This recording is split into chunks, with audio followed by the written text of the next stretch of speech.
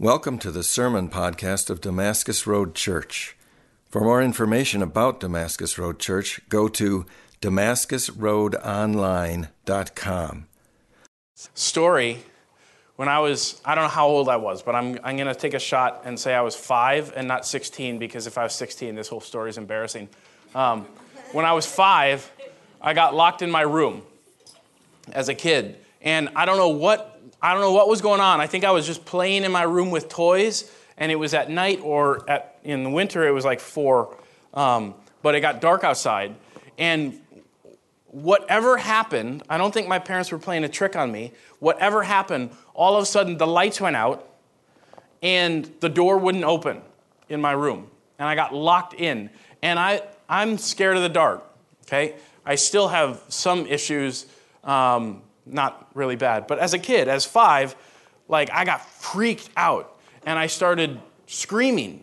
And there's this little crack of light under the doorway that I was able to find my way to the door, and then super freaked out when I couldn't get the door open. I don't know what happened, but it was not opening. And so all I knew to do was start pounding on the door frantically and start screaming for my parents to come and help. And they got to the door and they started talking to me through the door, Shannon, it's okay. And as much as they would talk to me, I could not calm down. Shannon, just find your way to a light. You know where the light is in your room and flip it on. And I was paralyzed in fear. I don't know if you guys have ever felt fear that strong, where you know what you should do, but you're unable to do it. You can't move. So I'm paralyzed in fear at the door, and I'm just screaming for them, clinging to this little strand of hope. Have you ever felt like that? You are in trouble. You are in darkness. You don't know what to do, and you're just trapped there. And as much as you call for help, you are not where you want to be yet. You're not living in the light. Okay, that's what this whole Christmas series is about. As we unpack the names of Isaiah 9:6, as we look through the 4 different names, Isaiah is not just giving us 4 beautiful names, kind of that he's randomly picking out of nowhere and talking about. He is speaking to a people who are lost in the dark. So I think it's good just to review the story really quick. God is light, and he creates us to be with him in the light. And in the garden, the people are communing with God. They're walking with God. They have a relationship with God, and all is right in the world, just like God intended it to be.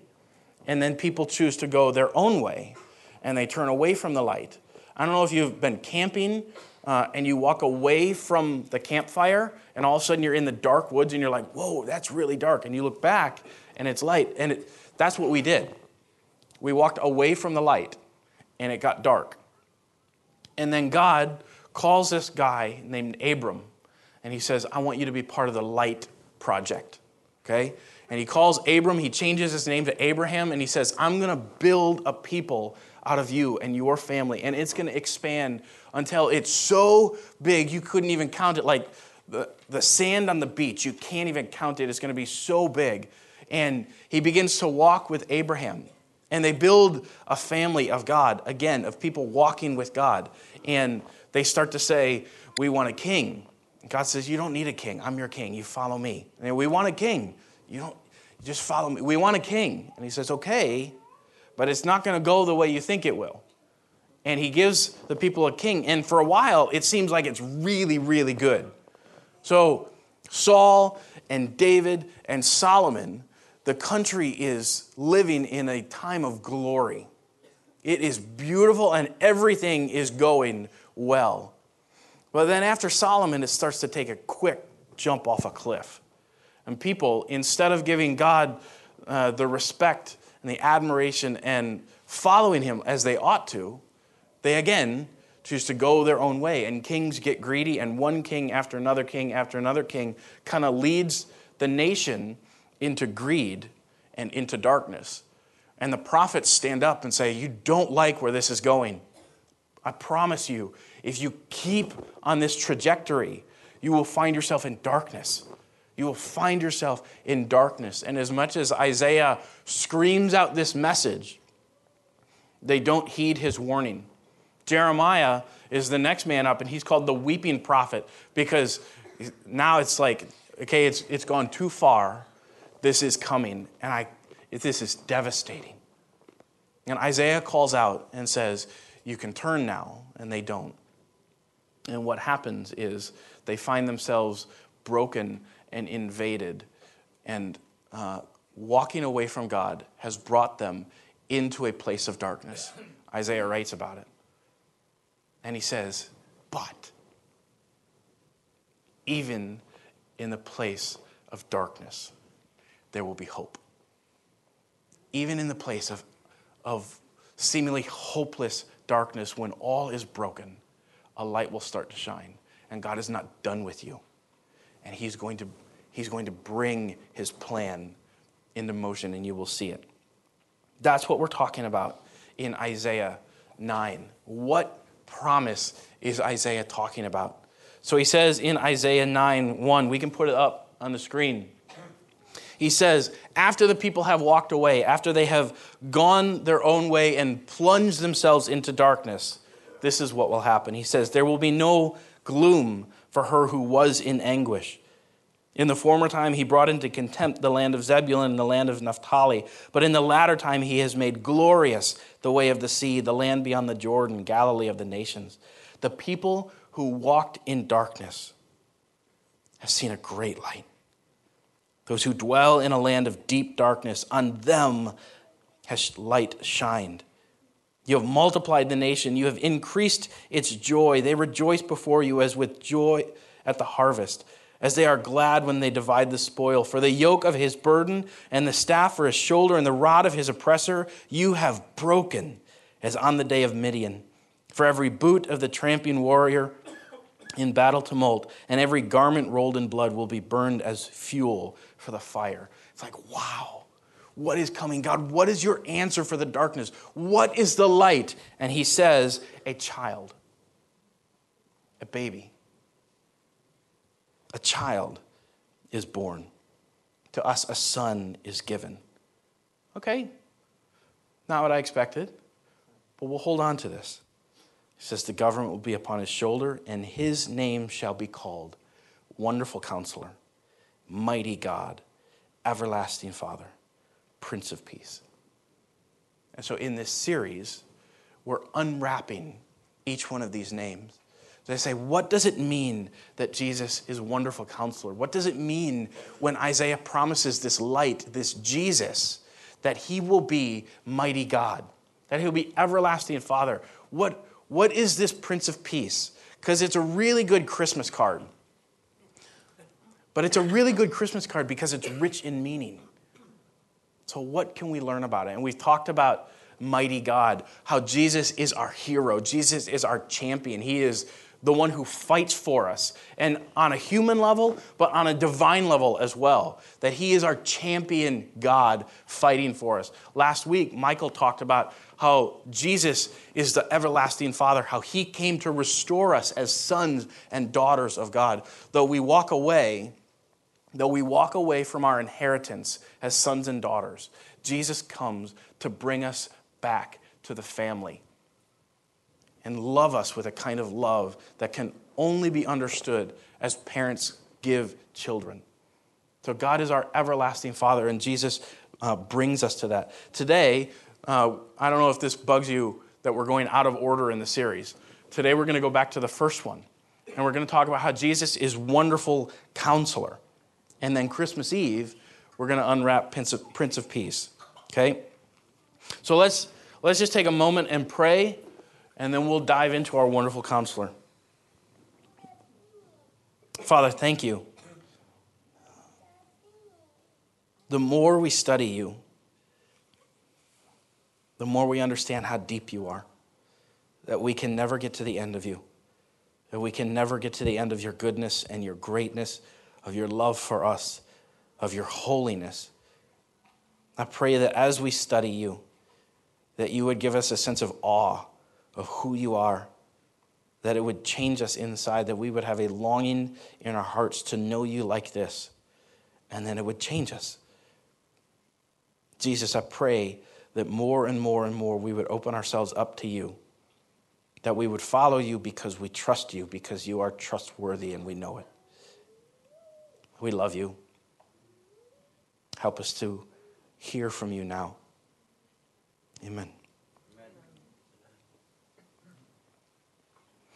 So Jesus is wonderful counselor, and we're going to break him up into two different words, the wonderful part and the counselor part. And we're going to start with the counselor, okay?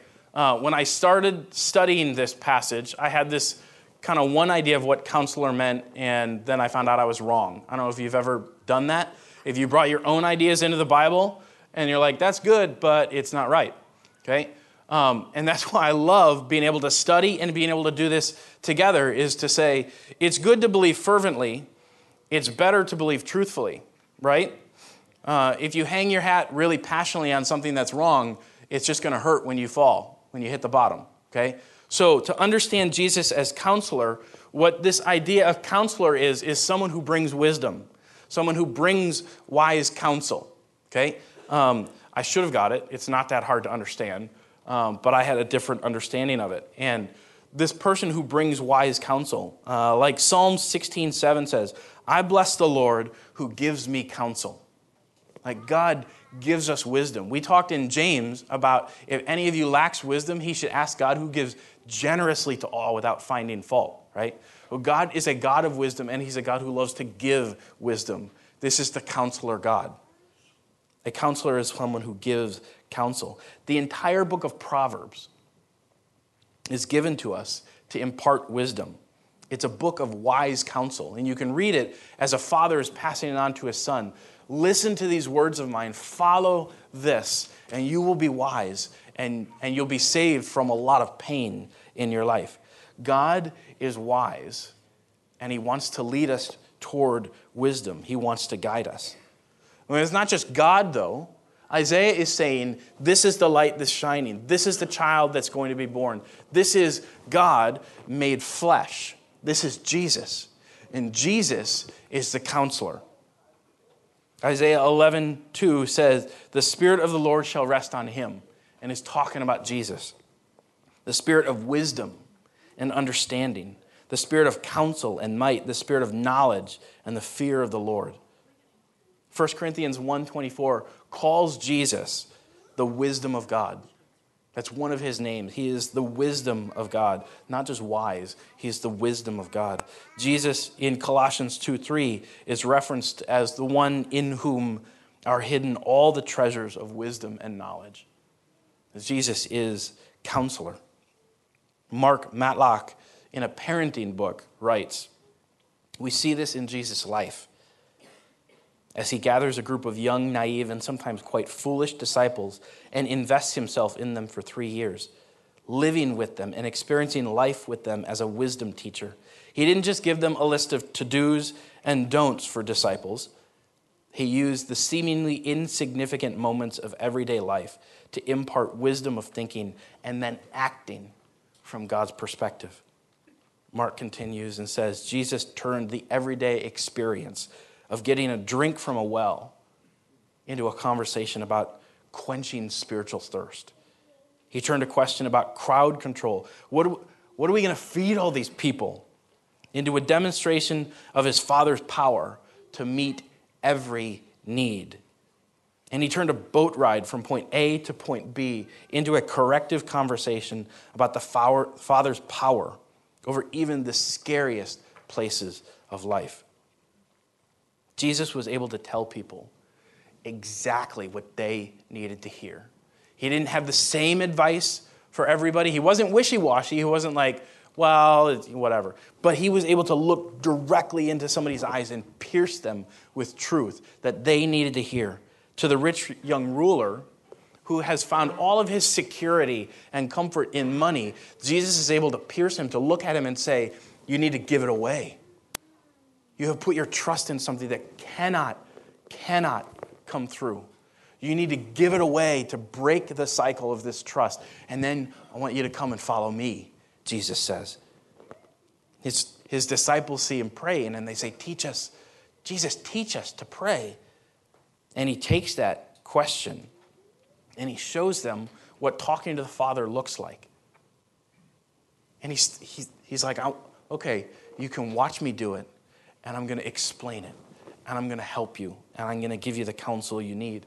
A couple times, Jesus calls Peter the rock, and then he turns around and he calls him Satan. Like, this is a messed up relationship.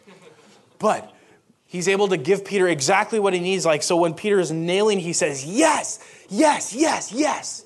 And when Peter screws up, he says, no, no, no, no. Okay? And there's this really wonderful relationship of invitation and challenge that a wise counselor is going to give you. You don't just want a wise counselor to give you fluff.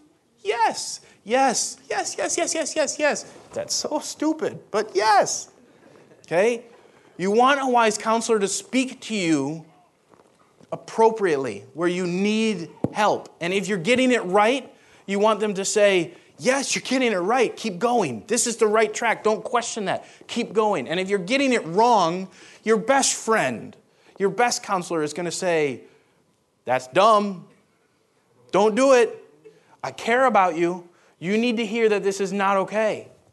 Right?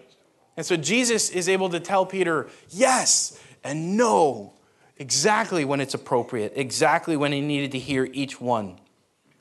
He loved people right where they were, but he kept prodding them toward growth. And he also flipped wisdom on its head. Right? We've talked about this in the series of James, how the difference between worldly wisdom, what the world esteems as wise, and then what Jesus says, this is wise. And you look at the world, and the world's wisdom is all ladder-oriented. The world's wisdom is all, how can I climb higher and higher and achieve more and get more comfortable and have more security in my own achievements and then get kudos so that everybody looks up to me and says, man, how did you get so high? And if I have to step over people in the process, so be it, I'm going to climb. And Jesus says, no, you flip that. You want wisdom from God? You get down on your knees. You eventually climb across. You give your life for others. That's what God's wisdom is about. And that's what Jesus says. You can follow this worldly wisdom, but you will lose your soul in the process. If you want a wisdom that saves your soul, you got to flip it on its head. And so Jesus starts talking about a different kind of wisdom. And he confounds teachers. He confounds people that think they have it all together. And he doesn't just confound them. He angers them to the point where they start to plot to kill him. That this doesn't agree with what we want people to understand. Jesus messed everything up for them. He just flips wisdom on its head, but you can see it over and over and over. He doesn't respond in anger. He doesn't let anger get the best of him. He has the kind of self-control where he's able to take the stickiest of conversations and get right to the heart of it. And say, I'm not going to answer that question. I'm going to go to the one that's deeper than that. Jesus, time and time and time again, shows how wise he is. We can look to him as counselor. People looked to him as counselor. But Isaiah adds another word. He doesn't just say, Jesus is counselor. What does he say? Wonderful counselor. Which again, I think we toss out the word wonderful and we're, oh, that's wonderful. Like, that's really neat. Wonderful here has a much, much deeper meaning. Wonderful means full of wonder, okay? Wonderful means awe-inspiring. Wonderful means miraculous. Wonderful means out of this world. This couldn't just happen. Something else is at work here. This is not natural. It's supernatural. So Jesus is the miraculous counselor. He's the full of wonder counselor. He's the this couldn't just be human wisdom counselor. He's this has got to be straight from God counselor. I don't understand it, but I'm going to follow it kind of counselor. And Jesus is that. This wonderful, awe-inspiring, out-of-the-world, miraculous, the kind of wonder that Exodus 15:11 talks about when Moses is singing a song, he's writing a song after God has freed the people from Egypt, brought them right up to the Red Sea, and they get trapped between the ocean, the Red Sea, and the Egyptians coming to attack them. Moses gets right there, and then God says, I'm going to split the water, and you're going to walk across. And then the waters come back on to the chasing army, and they have victory because, like, God does this. And Moses writes in his song, who is like you, O Lord? Who is like you among the gods? Who is like you, majestic in holiness, awesome in glorious deeds, doing wonders? There's the word. Doing wonders. This is Red Sea wonder. This is not, oh, that's neat. This is wonder. What just happened? That's the God that this is talking about. Psalm 77:11 says, I will remember the deeds of the Lord. I will remember your wonders of old. And you start looking at the miracles that God provides. And you start looking at the miracles that Jesus is able to do. And you start looking at the counsel that Jesus provides. And it is different. It is different than we have seen before. Psalm 77:14 says, you are the God who works wonders. You have made known your might among the peoples. And so we talk about wonderful counselor. We're talking about a God of might who is doing things. We're talking about a God of might who is doing things that we could not dream up. Tony's going to end the service to say, now to him who is able to do immeasurably more than all we could ask or even think. That's wonder. That God does stuff we couldn't even dream up. This is Jesus. He's not just counselor. He's wonderful counselor, miraculous counselor. And so here's one of my mind-blowing moments of the week, and I'm just going to float it by you to say, I don't know that I've read any really smart people writing about this passage in this way, so I'm just going to test it, and I'm not going to say this is definitive, but here's this kind of in my head this week. Isaiah is talking about the incarnation, right? He's talking about God becoming flesh, God of heaven putting skin on and coming down. So he talks about a baby who is going to be mighty God. So there are these two natures going on in this Jesus, that he is fully God and fully human. And so what if each of these names that Isaiah presents has a divine component in it and a human component in it? I haven't heard anybody say this or break them up. And maybe this is getting too simplistic for me. But for me, it was like, whoa. So we have the mighty God. We have the hero champion. And other humans have been referred to as the hero, this word mighty, El Gibor, in the Old Testament. So Goliath was a hero. He was a champion. And Gideon was a hero. He was a champion. And you see people who are referred to as this word. They are the mighty. But we have mighty and God in the same. We have the Father, and we're called to be fathers. We're called to be parents of children, to our own children, and to extend that kind of love to others, to call them home. But we have Father, and we have not just Father, but the everlasting Father, the forever Father. And then we have this counselor who is out of the world, out of this world. And for me, I have this moment where I say, I think Isaiah is breaking up the incarnation bit by bit by bit to say, in Jesus, you see the divine and you see the human all at once. And it's beautiful. So he's not just wise, Jesus. He's wisdom himself. Proverbs 8 gives us a poetic definition of wisdom. We're going to throw it up. I'm not going to throw it up. That sounds weird. We're going to put it on the screen and read through. This is how the Bible describes wisdom. It personifies wisdom, gives us a beautiful poetic understanding of what wisdom is. If wisdom was a person, this is what it would look like. Does not wisdom call? Does not understanding raise her voice? On the heights beside the way, at the crossroads, she takes her stand. Beside the gates, in the front of town, at the entrance of the portals, she cries aloud, "To you, O men, I call!" And my cry is to the children of man, "O simple ones, learn prudence.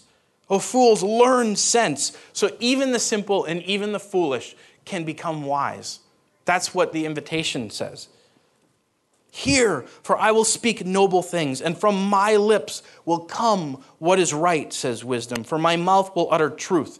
Wickedness is an abomination to my lips." Like it never comes out of my lips. "All the words of my mouth are righteous. There is nothing twisted or crooked in them. They are all straight to him who understands, and right to those who find knowledge. Take my instruction instead of silver, my knowledge rather than choice gold, for wisdom is better than jewels. And all that you may desire cannot compare with her. I, wisdom, dwell with prudence, and I find knowledge and discretion. The fear of the Lord is hatred of evil, pride and arrogance, and the way of evil and perverted speech I hate, says wisdom. I have counsel and sound wisdom. I have insight, I have strength, for by me kings reign, and rulers decree what is just. By me princes rule and nobles, all who govern justly. Those who love me and those who seek me diligently find me. Riches and honor are with me, enduring wealth and righteousness. My fruit is better than gold, even fine gold, and my yield than choice silver. I walk in the way of righteousness, in the paths of justice. I'm granting an inheritance to those who love me and filling their treasuries.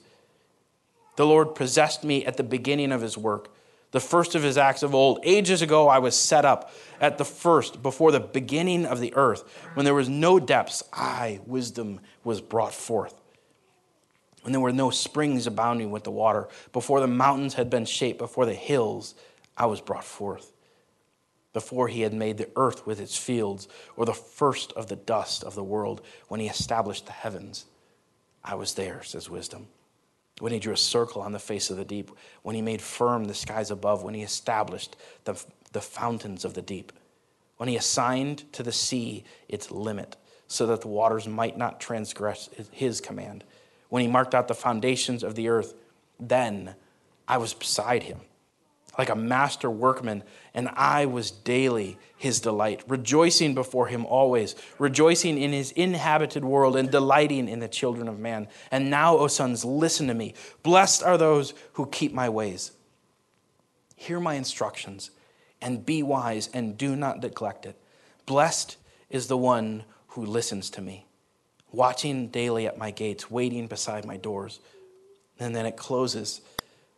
Whoever finds me, wisdom, finds life and obtains favor from the Lord. But he who fails to find me injures himself. All who hate me love death. This is wisdom personified. And for the core of it, you could look at Jesus and say, Jesus fits the description.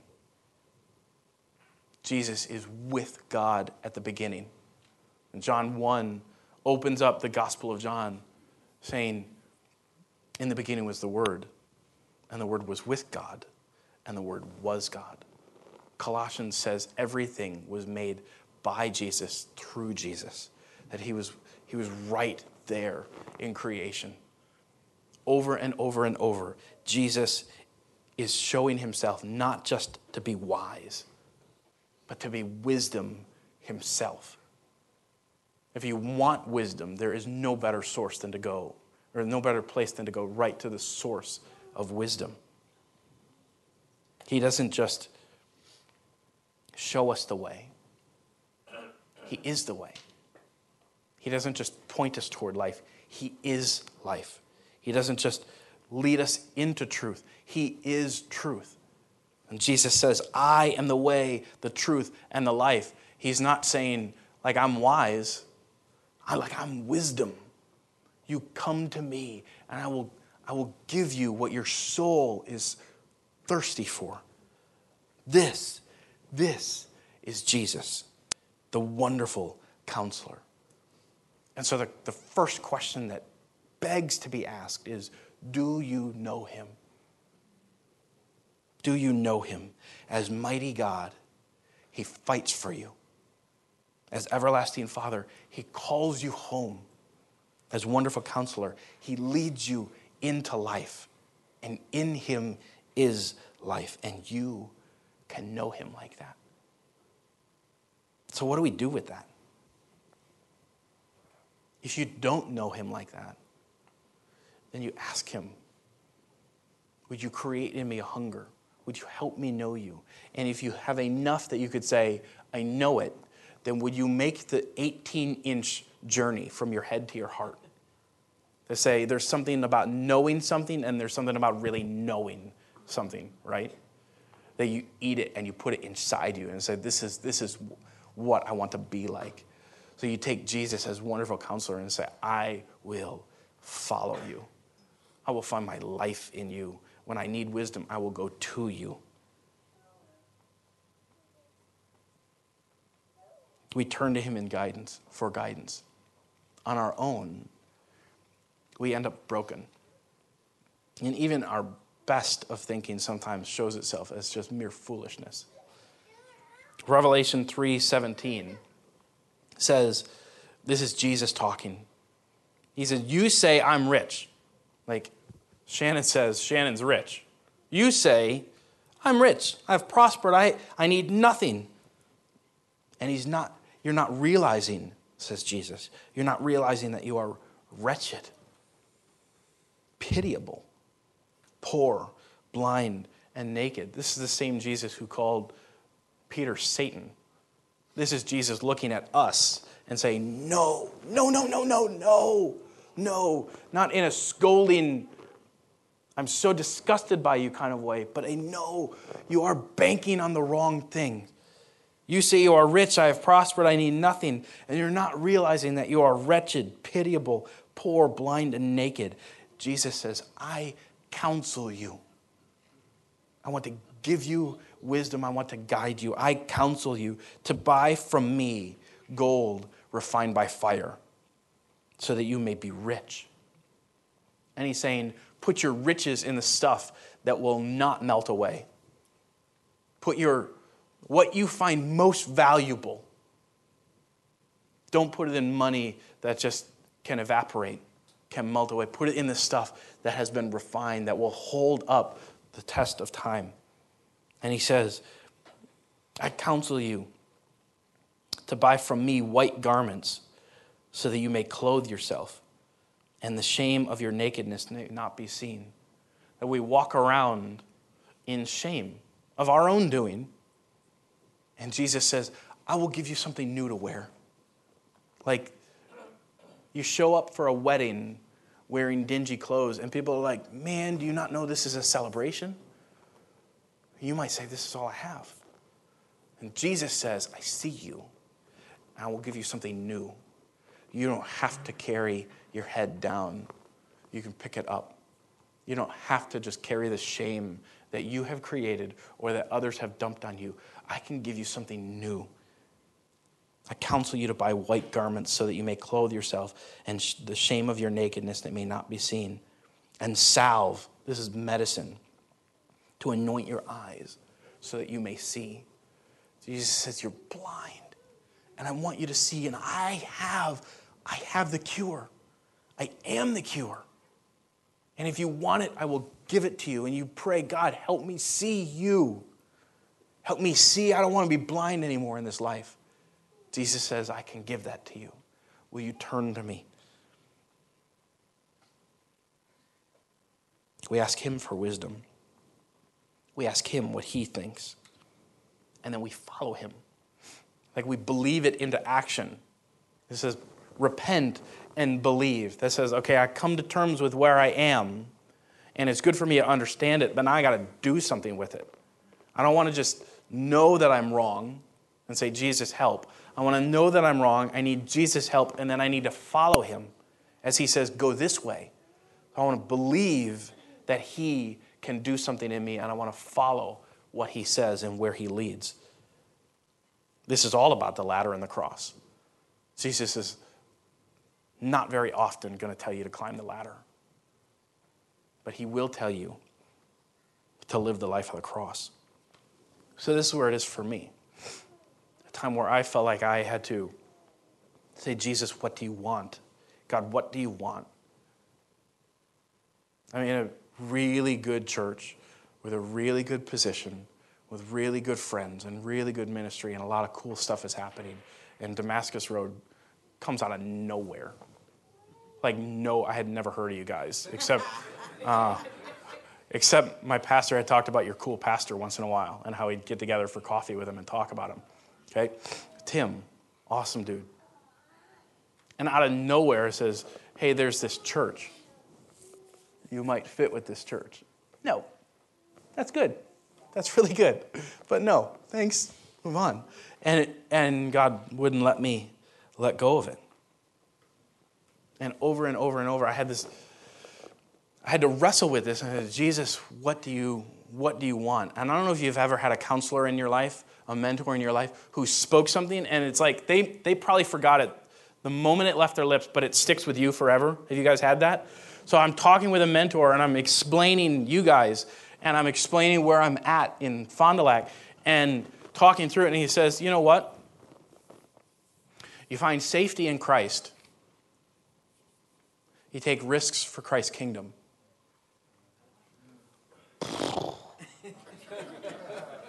And it destroyed me. So to be safe would be to stay where I am. But I'm safe in Christ. He'll keep holding me. I don't know what the future holds, but I know that I'm safe in him. What is riskier was a question I had to deal with. Is it riskier to stay here in Fond du Lac, or is it riskier for Christ's kingdom to jump to Madison? That's an easy answer for me. For me, it was. It was safe. It was not risky there. This is what it looked like to take a risk for Christ's kingdom. And so just for me, I had to deal with it. To say, I think God will let me stay here in Fond du Lac, but I don't know what I'll miss. And if he's leading in a direction and I say, I think I'll go this way, I might not just miss good stuff. He might start to press on me like, no, I'm trying to get your attention and I'm going to make it hard now. Okay? So I'd rather get ahead of the curve. I'd rather jump on it before he starts making it hard on me, right? I want to listen the first time instead of dealing with, no, I mean it. Take a risk. What is that for you? When you turn to Jesus, you say, how do you want me to live? What is your wisdom for me? He'll give it to you. Right? It's a dangerous prayer. If you want life, you can look to Jesus and he'll give it to you. And if you say, I want to follow you, he'll say, this is how. But then you got to get up and do it. What does that look like for you? All of a sudden, the song Oceans fit a little bit better. It says, take me deeper than my feet could ever wander. I never dreamed of this. We're writing out a Christmas card letter and saying, yeah, this time last year, we had no idea. Isn't it amazing how God leads? It is just amazing, amazing how God leads. And we're so excited. Take me deeper than my feet could ever wander. And it's weirdly or perfectly the first time we spied on DR, we sang Oceans together. And we sang a chorus, and it was moving. And God's doing something. I hope you never sing that song without asking God to take you into the deep. I hope you never sing that song casually. It's a risky song to worship God with. And I want it to come out of you to say, I'm in. Take me where you want to. Please do that. So here's another what if. And I can't back this up, but it's kind of one of those what if questions, digging into these names to say there's, I think, a divine component and a human component. Well, what if Peter tells us in 1 Peter 2:21 that Jesus left an example, and he says, so that you might follow in his steps. We're told to follow in the steps of Jesus. The only problem is I can't be like God. Like, I can't follow Jesus as he was God, right? I can follow Jesus as he was human. So the stuff that Jesus does out of his own humanity, I can become more like that. When he does stuff out of his divinity, like rising from the dead, I can't do that. That's not in my own power. I got nothing there. I'm just dead, okay? But I can be more like the human side of Jesus. So what if we would look at these names and say, there's part of these names, I can't be mighty God, but I can be mighty for others. And in the way that Jesus came and fought for me, I can fight for others. And I can be a hero for others with a little h, while Jesus is the big H, right? Jesus is the mighty God hero. I'll be fine if I can just be mighty and fight for others. What if I can't be everlasting Father, but I can love people with a fatherly kind of love that says, I want you to come home. Here's an invitation to come home. What if maybe that's what we can pull out of this? What if with Counselor, we would say, okay, I can't be miraculous. Like, everything that I say is wisdom. I screw up a lot in my counsel. And sometimes okay, I'm going to say something wise. And people are like, no, not good. Okay. But the more that I turn to Jesus and the more that I follow Jesus, the more I become like Jesus, the more wisdom grows up in me so that I could actually become a voice of wisdom for others. What if I'm not content to let Jesus have it all? To say, Jesus, what you have, I want to be like. Jesus, what you have, I want to follow. And so where you are wisdom, will you help me be wise so that I can give it to others? Not just to pump up my own chest and climb the ladder so that people look to me and are awed, but so that I can give that to others. I want to fight for people, and I want to love people well, and I want to lead people in the ways of wisdom. Jesus, would you help me follow you? And would you help me help others follow you? Paul says, follow me as I follow Christ. What if we lived that way? I want to be wise, and I want to give people worthy counsel as we follow Jesus. I think God can grow that in us. We become that kind of people. So we'll close and we'll finish up back in my dark room when I'm 5 and I'm banging on the door, clinging to this little strip of light coming through. And I don't know what happened next, except that my parents couldn't get it open, and they decided, I'd rather have a broken door frame than a broken son. And they busted through, and they never fixed the door. So for the rest of my time growing up in that house, and actually later after we moved out of that house and I went back and you ever show up at a house that you lived at and say, hi, I used to live here. Can I come in and look around? Yeah, I did that. And they looked at me weird and then said, come on in. And I went back up to my room and I saw the latch still broken, still busted off the wall. And my parents, it became this weird reminder to me, this cool reminder that my parents would fight for me, that my parents would not let me stay in the dark, that they would do whatever they needed to do to bring me into the light, to save me and rescue me. That was my parents for me. And I looked at the doorway and I looked at the scars of the door frame that remained. They could have fixed it. They should have probably fixed it, but they didn't, and it was powerful for me. My mom and dad did that for me. Like our God did that for us. Our God finds us in darkness, screaming for help. And he breaks down the door because we can't get out on our own. It's exactly who Jesus is. And I want you to know that. I want you to know that Jesus who breaks down the doors of heaven to get to you, to bring you home, who fights for you, who loves you with an everlasting love, and who will show you the wise way to live, will lead you straight to life. In him is life. There is no darkness in him. We're walking in darkness, and God stops at nothing to bring the light back. Amen.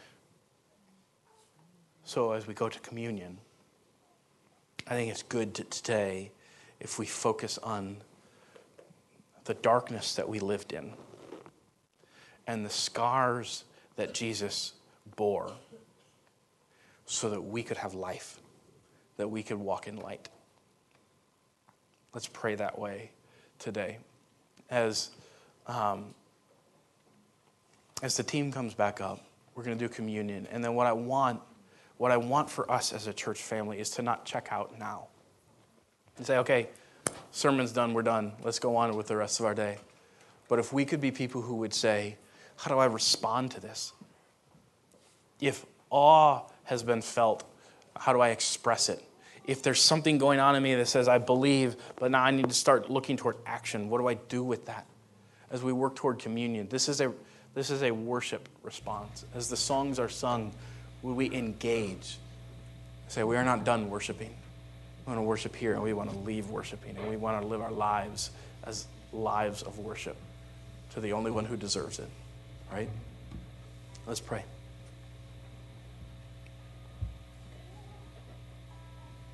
Jesus, you are wise. You are not just wise. You are wisdom. And you give it to us. You offer it to us. I pray that we would become people who ask, who beg you for wisdom, and you're not stingy with it. You want to give it. Would you make us people who are desperate to hear from you? And to not just hear from you, but then to do what you say, to walk in the way of life that you offer. And would you make us people, as we follow you, who are able to give that to others, who are able to offer not worldly wisdom, but your wisdom to others, to show them the life that is truly life. As we enter into communion now, would you help us reflect on how far you would come to bring the light? Thank you, Jesus.